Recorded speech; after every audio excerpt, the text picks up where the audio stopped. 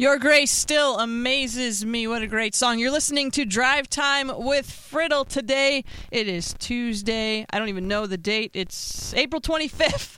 April 25th, 2017. Thank you for tuning in. You're listening to KVXL 101.1 FM. We're going to jump into some music, then we'll get back with some headlines.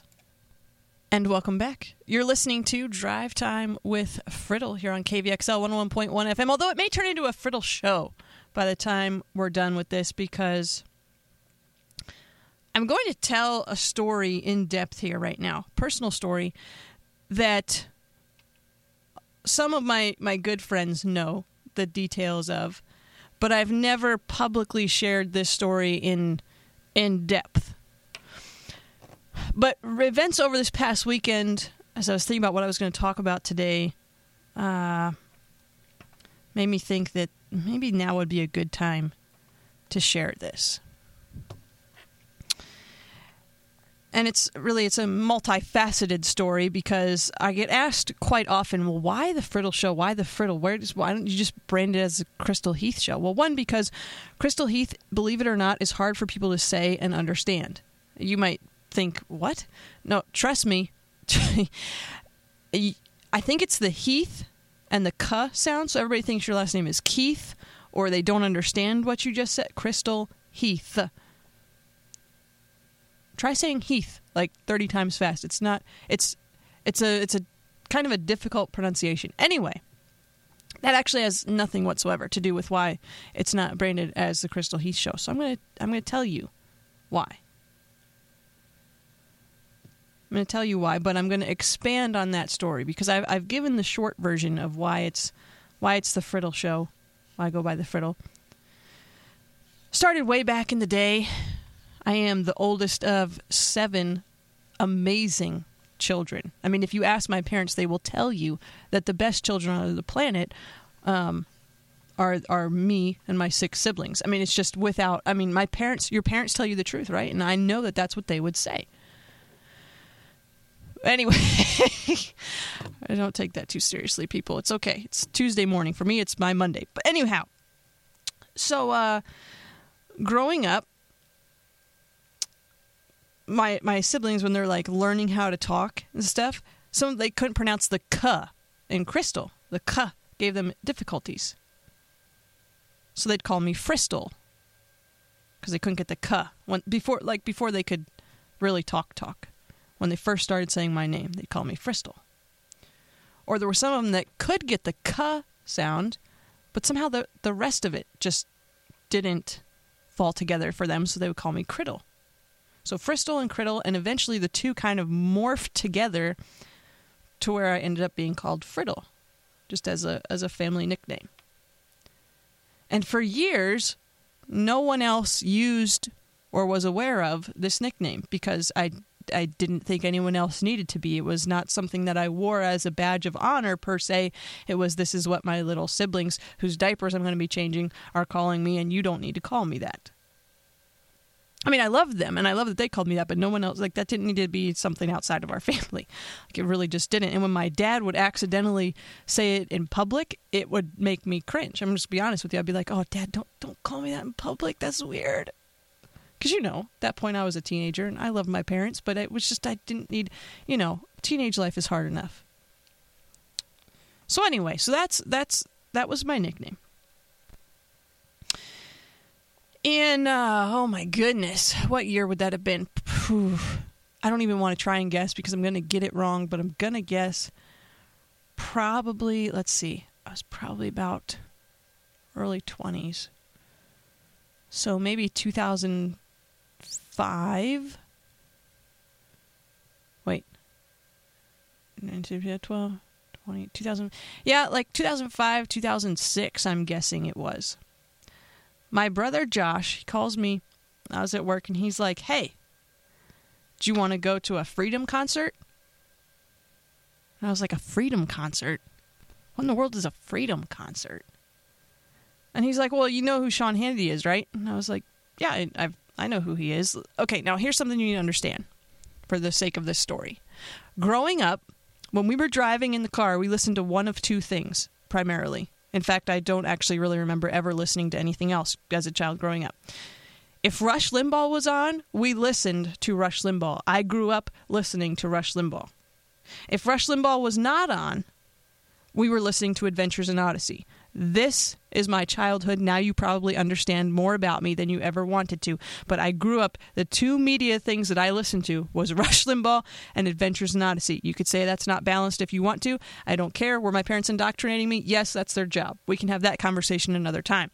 But it was a great indoctrination. So, and they never really listened to Hannity. Now, this was before he was big. He may not have even been national at that point. I don't remember, once again, because we never listened to him. But when we would go on vacation, we didn't have TV growing up. I mean, we had a physical TV, but we didn't have cable or anything like that. My parents still don't have cable. Because they wanted us to focus on other things, and they wanted us to read good books, and my parents instilled a love for reading in us and provided us with a great library and did so many things so well that I would hope to emulate at some time, because, I mean, look at how we turned out. So obviously they did some great things. So we didn't have a TV. So when we would go on, or we didn't have cable, rather, for most of the time all we had was a VCR. And for those of you that don't know what a VCR is, consider yourself blessed, because when you had I have some bad memories with VCRs. But when we would go on vacation or to my grandparents' house, all of our relatives, all of them, had cable. And it was like this whole other world. And for me, growing up, I was a news junkie, and I really liked politics, even as a young teen and before that. Probably because, remember, the two things I grew up on were Rush Limbaugh and Adventures in Odyssey. So I loved when Fox News came around, oh my goodness, what is it, like 25, 26 years ago, something like that? So I've been alive for the entirety of Fox News. And I remember my parents would always watch it. And one of the first news programs I remember watching as a kid was Hannity and Combs. And I really liked Hannity and Combs because they would have this conversation, and you could tell that they were friends and they respected each other. But even though they could have these ridiculously crazy arguments, you could tell that there was a mutual respect and admiration, and they would debate issues. And it was just good quality news programming because you were getting both sides of a story. And I really liked it. And so I would watch this. And so when my brother calls up and asks if I want to go to a Freedom concert, my really only association with Hannity at that point was I watched him on Hannity and Combs when we would go on vacation. So I was like, oh yeah, I like Hannity. That sounds fun. And they were having it at Six Flags in New Jersey. So you could get, like, your ticket was a dual thing where you got access to the park and you got the Freedom concert. So we bought tickets, me and I think it was Josh and his now wife Sarah, the time girlfriend, my sister Bethany, and my brother Jonathan. I think it was the five of us. Is that five of us? And so we went. The park was packed out. I mean, I think we did maybe 3 rides all day. I have never seen such long lines in my life. Like, you think Disneyland in the summer is bad? No. Try Six Flags when Hannity is there doing a Freedom concert on a weekend in New Jersey. Oh my word. And they don't have fast passes or anything. At least they didn't back then. So we didn't get very far on rides, but we saw there were some lines for people that you could get signatures and stuff. And we saw there was a line for Oliver North. Hannity had, like, I think Ollie North, Mark Levin, maybe a couple other people were there. So we got in Ollie North's line. So Colonel Oliver North, great American hero, has written some amazing books. So we get in his line. Very gracious man. He signed, I think my brother Josh had some of his books with him, and he signed his books. And we talked to him for a few minutes. Really great experience, really gracious guy. And then there was another line. After you got out of Oliver North's line, there was like another line. Nobody knew who it was a line for, though. So we didn't know, but we're like, hey, it's probably one of these people that's with Hannity, so we'll get in this line. So we get in this line. And we're waiting in line, and we're waiting in line, and we're waiting in line. And nobody around us, like, we literally have no clue who we're standing in line for. We just figured this line is shorter than any of the lines for the ride, so maybe we'll get to meet somebody cool. Well, it turned out we were in the line to meet Sean Hannity. So then we get all excited, even though we didn't really know a whole lot about him at that point, because we didn't grow up watching TV or listening to him. We grew up listening to Rush. So we get up, and it's our turn to meet him. And I don't know, there's not a good way for me to say this, but let me just say that I have met a lot of people in my life. I've met a lot of people that are in the public eye, whether in news or politics or sports. I've met some very famous people. But I have never met any famous person who is as gracious or as kind or as genuinely interested in you as Sean Hannity. When it comes to a celebrity, I've never met anyone that legitimately makes you feel like you have worth as a person and takes a genuine interest in you when it comes to a celebrity. But he was so kind and so gracious to us. He talked to us for a few minutes. He took multiple pictures with us, with our group. And then, we're talking, we're just standing there having a good time. Like, he was not in a hurry. He wasn't going to kick us out. He wanted to answer any questions that we had, have a conversation with us, find out what we were doing with our lives, what we wanted to do. And he was like, hey, are you guys thirsty? And this kid is walking by with his lemonade cart. And so he stops the kid with his lemonade cart. He's like, wait. And he buys out his lemonade cart. I think the kid had like 8 lemonades left. He got 2 for his assistants, 1 for him, and gave all 5 of us lemonade. And he had a couple bags of popcorn. So he bought the popcorn and gave it to us. And then he gives the kid that's driving this cart a $100 tip. And he tells him, go refill your cart, bring it back, and I'll buy out the whole thing and give you another tip. And the kid just stood there, like completely dumbfounded. And in my mind, I'm going, listen to the man. Do what he said. He's not lying. Go. Refill your cart, brother. So the kid left, but and then we went on our way. And we had some Freedom Concert mugs and different things he had signed for us. And in that moment, I remember thinking, there's something different about this guy. He really actually cared about us and expressed interest in us and was incredibly kind to us. And I think my brother and Sarah may have actually made that popcorn into some kind of Christmas tree decoration for a while. But we kept that stuff. It meant something to us. And after that interaction, I started listening to Hannity's radio program. I started taking a great interest in what was happening with radio and the way radio was done and radio production and radio broadcasting, and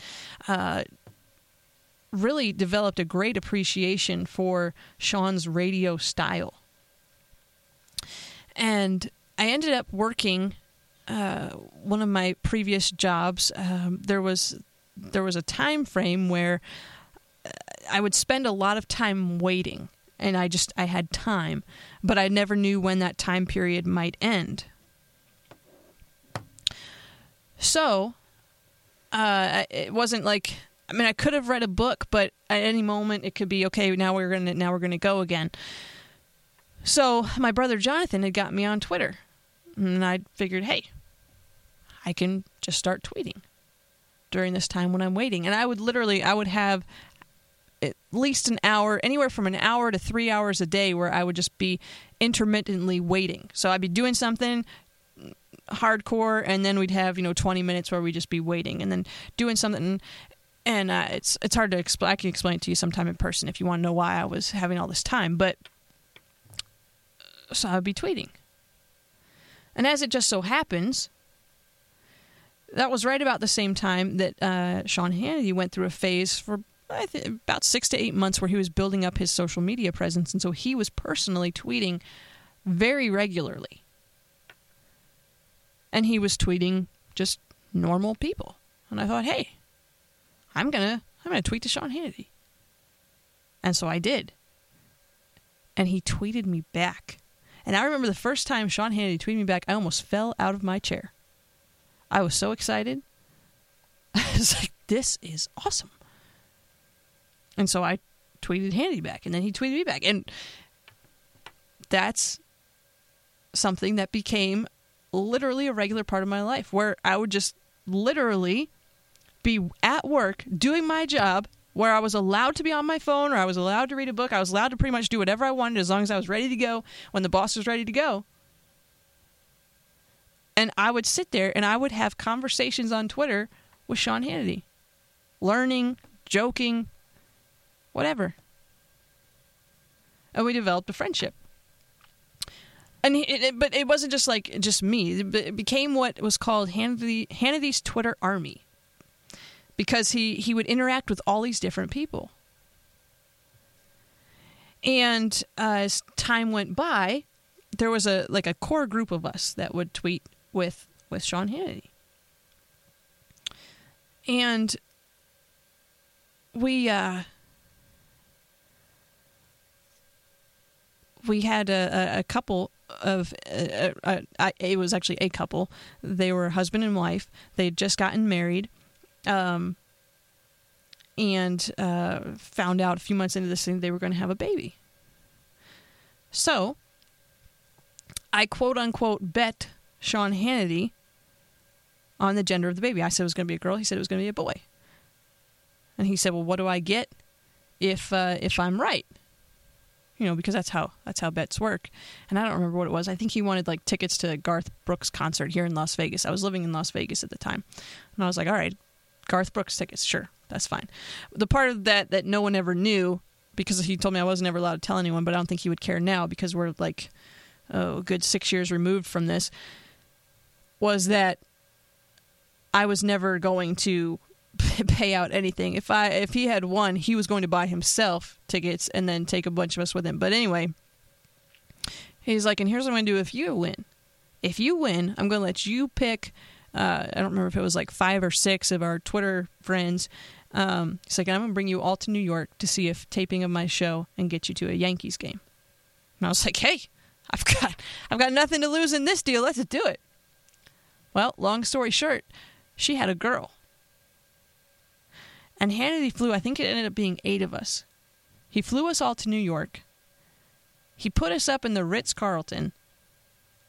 Room service, everything, you name it, amazing. Right over Central Park.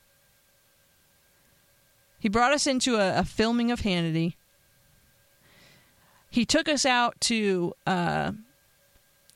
Del Frisco's Steakhouse, which is right by Fox News. And when he said he was going to send us to a Yankees game, it wasn't nosebleed seats. I didn't know this even existed in the sports world. I mean, I did because I ended up working for an IndyCar team and learned all about hospitality and things. But, I mean, go beyond, IndyCar hospitality is amazing if you do it right. But at Yankee Stadium, we were seated, I don't know, 3 or 5 rows up from third base in the section where there's signs, beware of flying bats, because this is, the bat could, if it flies out of the player's hand, it could hit you in the head and you could die. We were that close. And, I mean, these seats, not your normal plastic hard seats that you sit on. No, these are deluxe seats. And everything you could possibly want in the section we were sitting in was free. So if you want water, you want soda, you want candy bars, you want a milkshake, you want steak, you want chicken, whatever you want, it's free. And they would have the little usher guys with their the soda and water and stuff they carry around. They would come and they would ask you if there was anything you wanted. You had a little menu. They would go and get you anything you wanted. Or you could go inside, down behind home plate in Yankee Stadium. There is a huge, beautiful buffet. I mean, it is like Halloween for adults. There are walls of candy, and it's all free. You can walk up and take whatever you want. Okay, I still have never in my life seen anything like this. The most delicious, most amazing buffet you've ever been to is behind home plate in Yankee Stadium. And you could go in there. You could get as much as you wanted. You could stay in there and pig out the entire game if you wanted. You could go in, get food. You could custom order it and then take it back out to your seat and eat it. Why am I telling you all this? I'm telling you this because this is the person that Sean Hannity is. Sean Hannity is a gentleman. Sean Hannity is a family man. Sean Hannity cares about people. Sean Hannity, I believe, loves God. And I think that is evidenced by the fruit of his life. And as I mentioned earlier, I've met a lot of people that are in the spotlight. And no one has given me the impression that Sean Hannity has given me. And I've interacted with him many times since then. We've become good friends. And when I say good friends, I mean Sean Hannity would take my call. Okay? Sean Hannity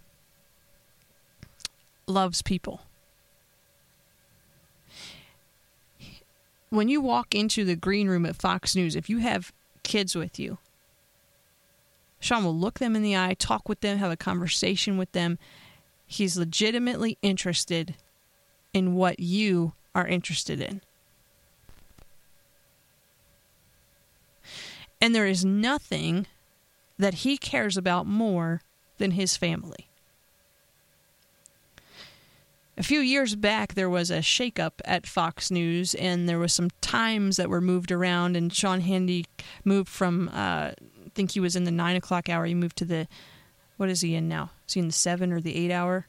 I forget. I think he's in the 7 o'clock hour. It's always messed me up being out here because it's different on the West Coast but it's not. And so, anyway. And everyone thought that was because, Sean was being demoted or something had happened. No, it wasn't. Sean has 2 kids, boy and a girl, and they had gotten into high school, and he wanted more time to be able to spend with them. He wanted to be home for dinner more often. He wanted to be able to be more part of their life, so he asked to be moved out of what was the best primetime slot at the time. He asked to change slots. He wasn't moved. He asked to be moved so that he could have more family time. That's the kind of person that Sean Hannity is. And so when I saw those accusations over the weekend that popped up about him,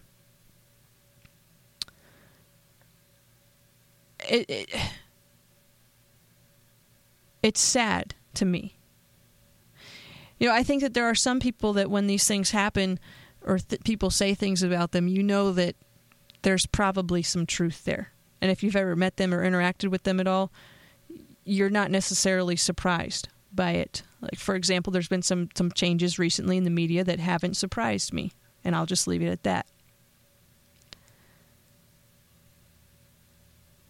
But when you have someone who is upstanding, when you have someone who chooses to live life above reproach, then when things like this get thrown at them, they don't stick. And I believe this is one of the reasons why Scripture tells us that we're supposed to live a life above reproach, that we're not supposed to have any appearance of evil.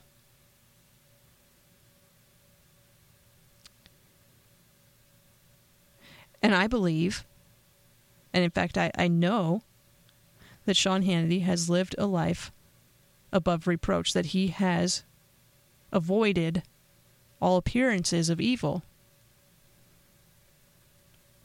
And I knew when I saw those things being said that they would not stick. And amazingly, within less than 24 hours, the woman who said these things was like, oh no, that's not actually what I said. That's not what I meant. No. You don't see that happening with many other people, do you? You see these accusations, the accusers don't fall away. The reason the accusation goes away is because it's simply unfounded and untrue.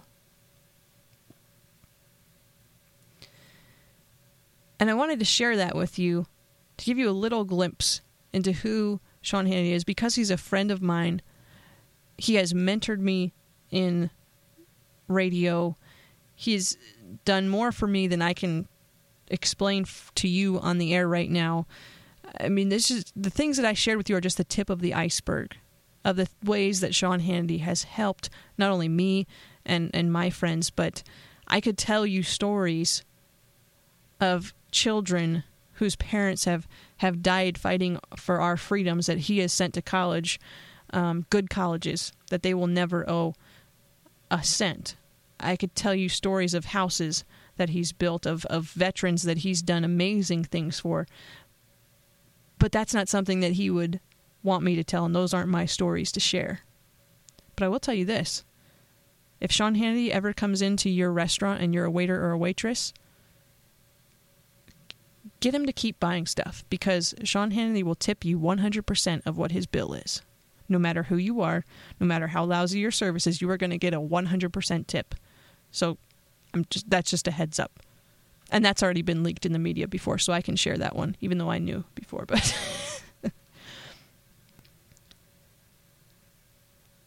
But as I watched this all unfold, I thought, there's a lesson that we can all learn from this. And it's a common saying, if you want to avoid criticism, you simply do nothing, you say nothing, and you be nothing. If you try to make a difference, there are always going to be people that are going to come after you and that are going to say things and that are going to try and knock you down, to try and pretty much make themselves a little bit higher. And so it's important that we live a life that is above reproach, that we avoid even the appearance of evil.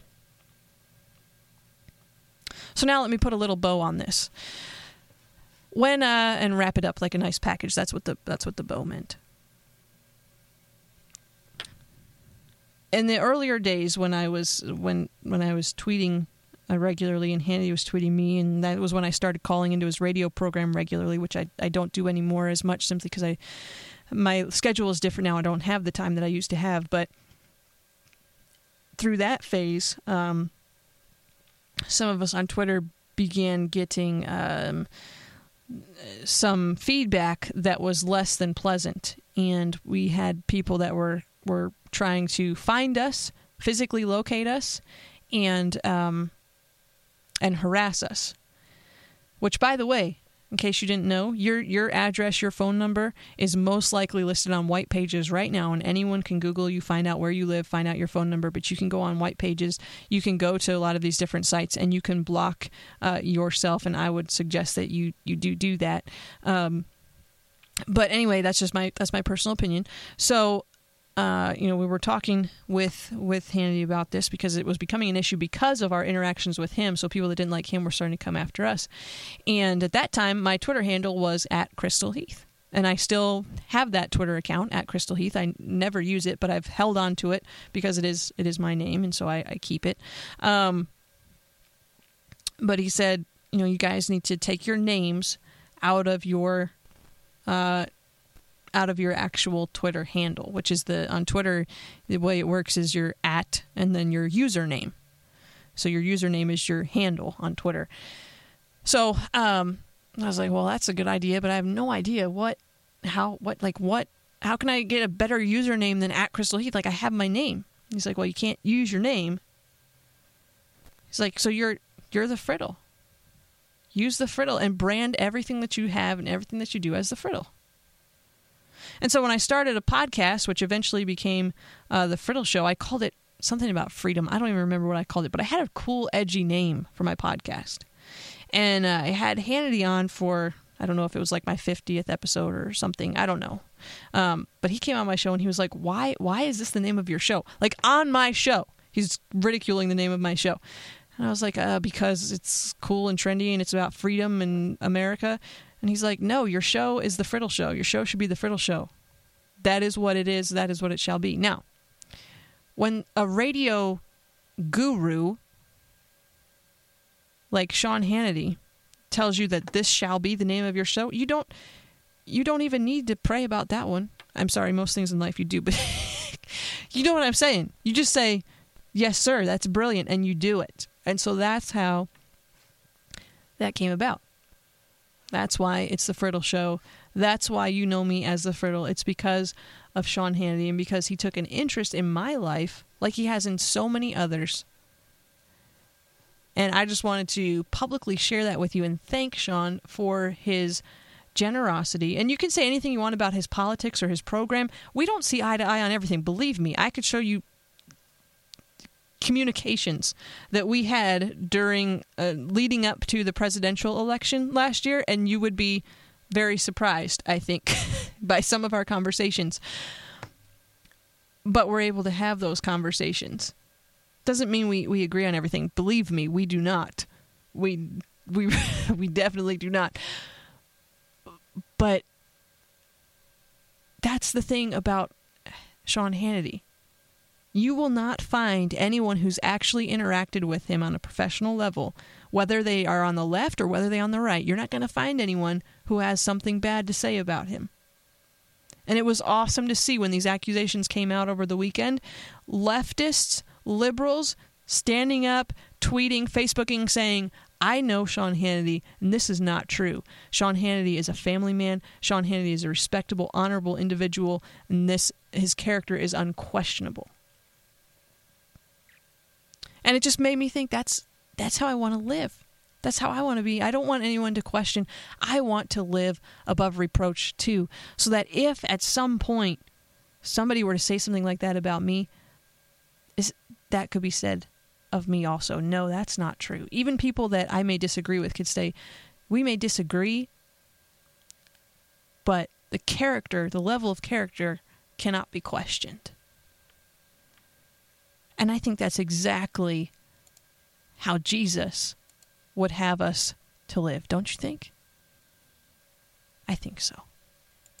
All right, that was Noteworthy with Be Thou My Vision, one of my favoritist. That is a word. I don't care if it's not in the dictionary.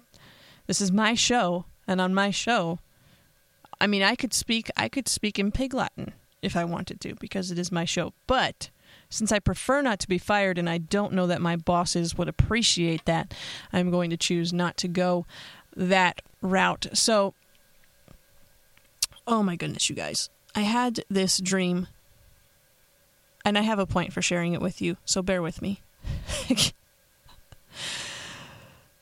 I haven't had a dream in a long time, but when I dream, I have very real, very vivid dreams. Now, they don't always have to do with what's going on in my life, but when they have to do what's going on in my life, they can be scarily accurate. So, for example, one time when I was working as the office administrator for a statewide political campaign in Pennsylvania, we had this massive mailer. I think it was like 100,000 piece mailer. And of course, it's cheaper if you stuff and seal and stamp these mailers yourselves. And so you would try and get volunteers to help. But even with volunteers, like our candidate's basement was just full of tables and envelopes and letters. And we spent so many hours. And not only was it a mass mailer, but it was a mail merge. If you've ever worked in any kind of office setting, you understand what a mail merge is, and you understand the great headache, because now what you're doing is you have people's names. All these letters now are personalized, and they're personalized not just with the letter, but then you have a matching envelope. So you have to make sure that the name on the letter you're folding matches the envelope, and if any of them get out of order, then you have really big problems, especially when there's that many. And we spent days upon days upon days upon days with these mailers. And the worst part of it was I would go home at night. Like we worked ridiculous amounts of hours. I mean, we were paid well for it, but I mean, we would work 16, 18-hour days stuffing these envelopes. And then I would go home and sleep. And I would dream. It seemed like all night long. Who knows if I was dreaming for half an hour, 5 hours. I don't know. But I would dream for what seemed like all night long that in my sleep, I'm dreaming that I'm stuffing these envelopes. And I spent 2.5 weeks where every single night I dreamt that I was still stuffing these envelopes. Okay? These are the kind of dreams that Crystal has. If they're not like an exact replica of what's happening in my daily life, then there's something blowing up and I'm running away from something or rescuing someone from something. It's always very dramatic. This is the only types of dreams that I have. And I know this says things about my personality and I'm revealing it. I don't really care. It's either an exact replica of what's happening in my life or Something is blowing up. Someone is dying. Someone needs to be rescued. It might be me. It might be somebody else. Doesn't matter, but there is an explosion. I don't have these happy dreams that other people have. I don't know how you get those. But my dream last night, last night's dream was a pretty happy dream. Until the end. Are you ready? Okay, here's what happened in last night. Last night, I woke up around like 4 o'clock. I don't usually get up till 5:15 or 5:30. So I woke up around 4. I was like, oh, got to fall back to sleep. I still have an hour and a half. Got to get this hour and a half of sleep. So I fall back to sleep. And I have this dream that it is Bible Club Day.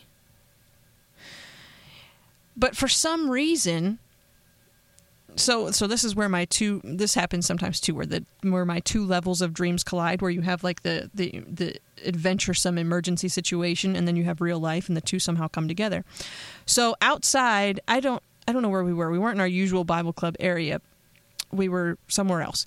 And there was a lot going on outside. Like there was some exploding things, and I don't know, something terrible was happening outside. So while I was dealing with the law enforcement personnel and asking them where we could have the kids at, I don't know why these children didn't go home, why I didn't go home. I don't know why we were still having Bible Club in this like war zone, but somebody's got to, I guess.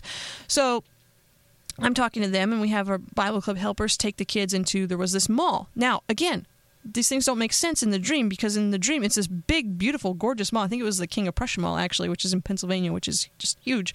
And the mall was still functioning. Like, outside the door, it's like, but anyway, it was bizarre.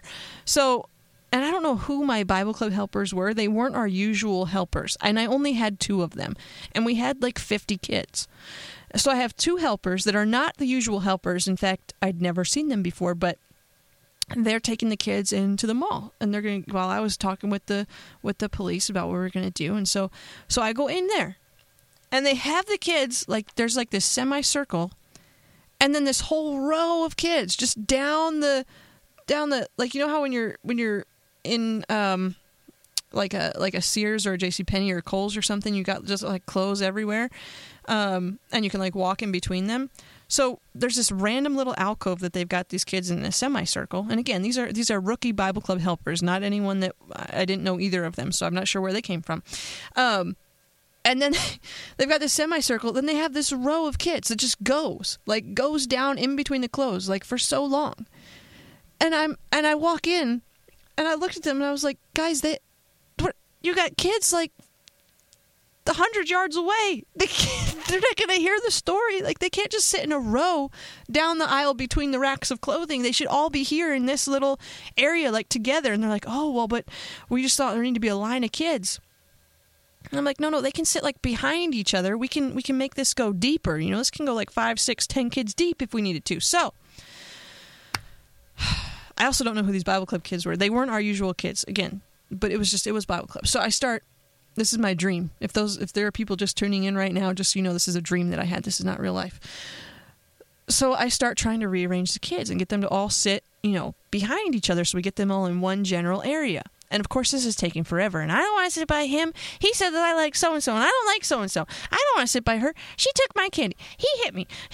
So they're all fussing at each other, and they don't want to sit by each other. But so I finally get everyone seated. And this takes me a long time.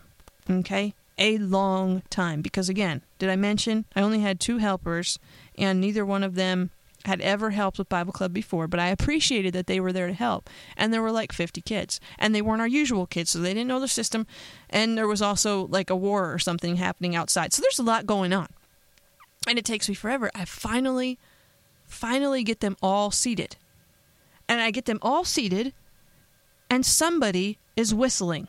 One of these kids is whistling.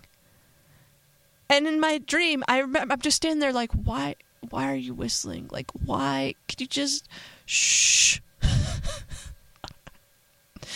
So, this is no joke. This is what happens in my dream. I clap my hands. I say, all right, whoever is whistling is going to stop whistling, and Miss So-and-so, I don't even, like I said, I have no idea who it was, is about to tell us our story. And everyone was quiet, which is a miracle. So they're all quiet. And she stands up to tell a story, and my alarm went off.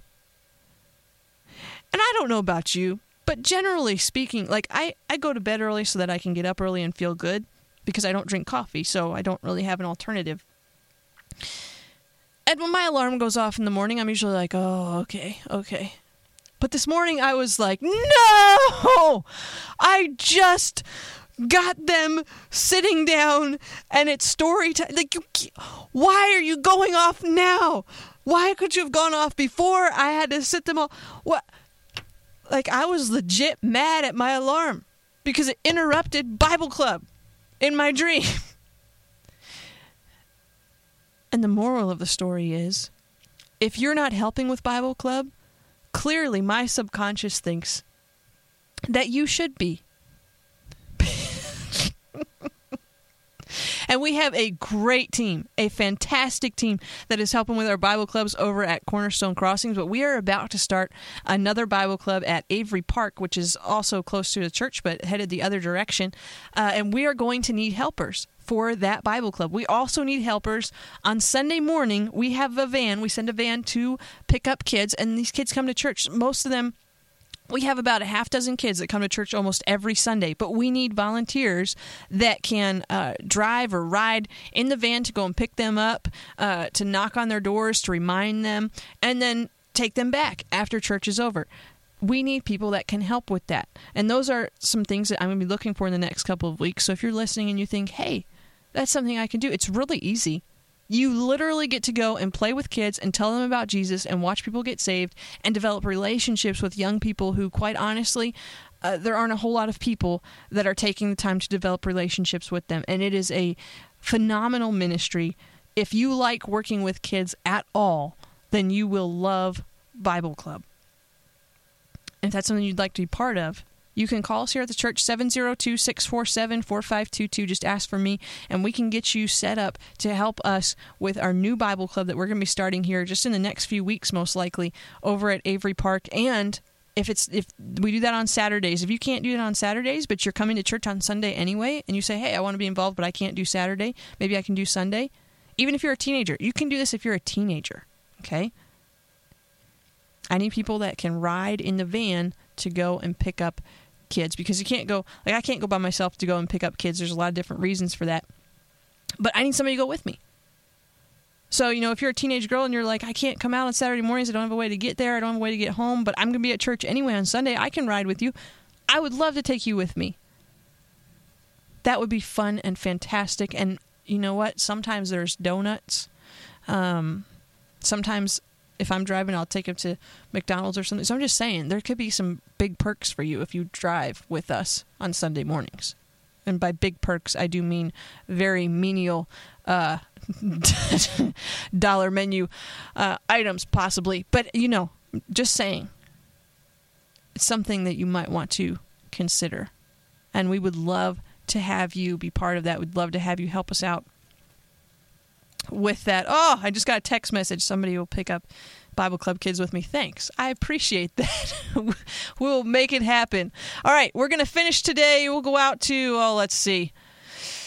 Who do I want? Let's do Chris Tomlin. This is Chris Tomlin with Jesus. Hope you have a fantastic day. Tomorrow, no idea what we're going to talk about, but I'm sure that it's going to be good. So you should tune in. Same time, same place, 101.1 FM, Experience Liberty Radio here in Las Vegas.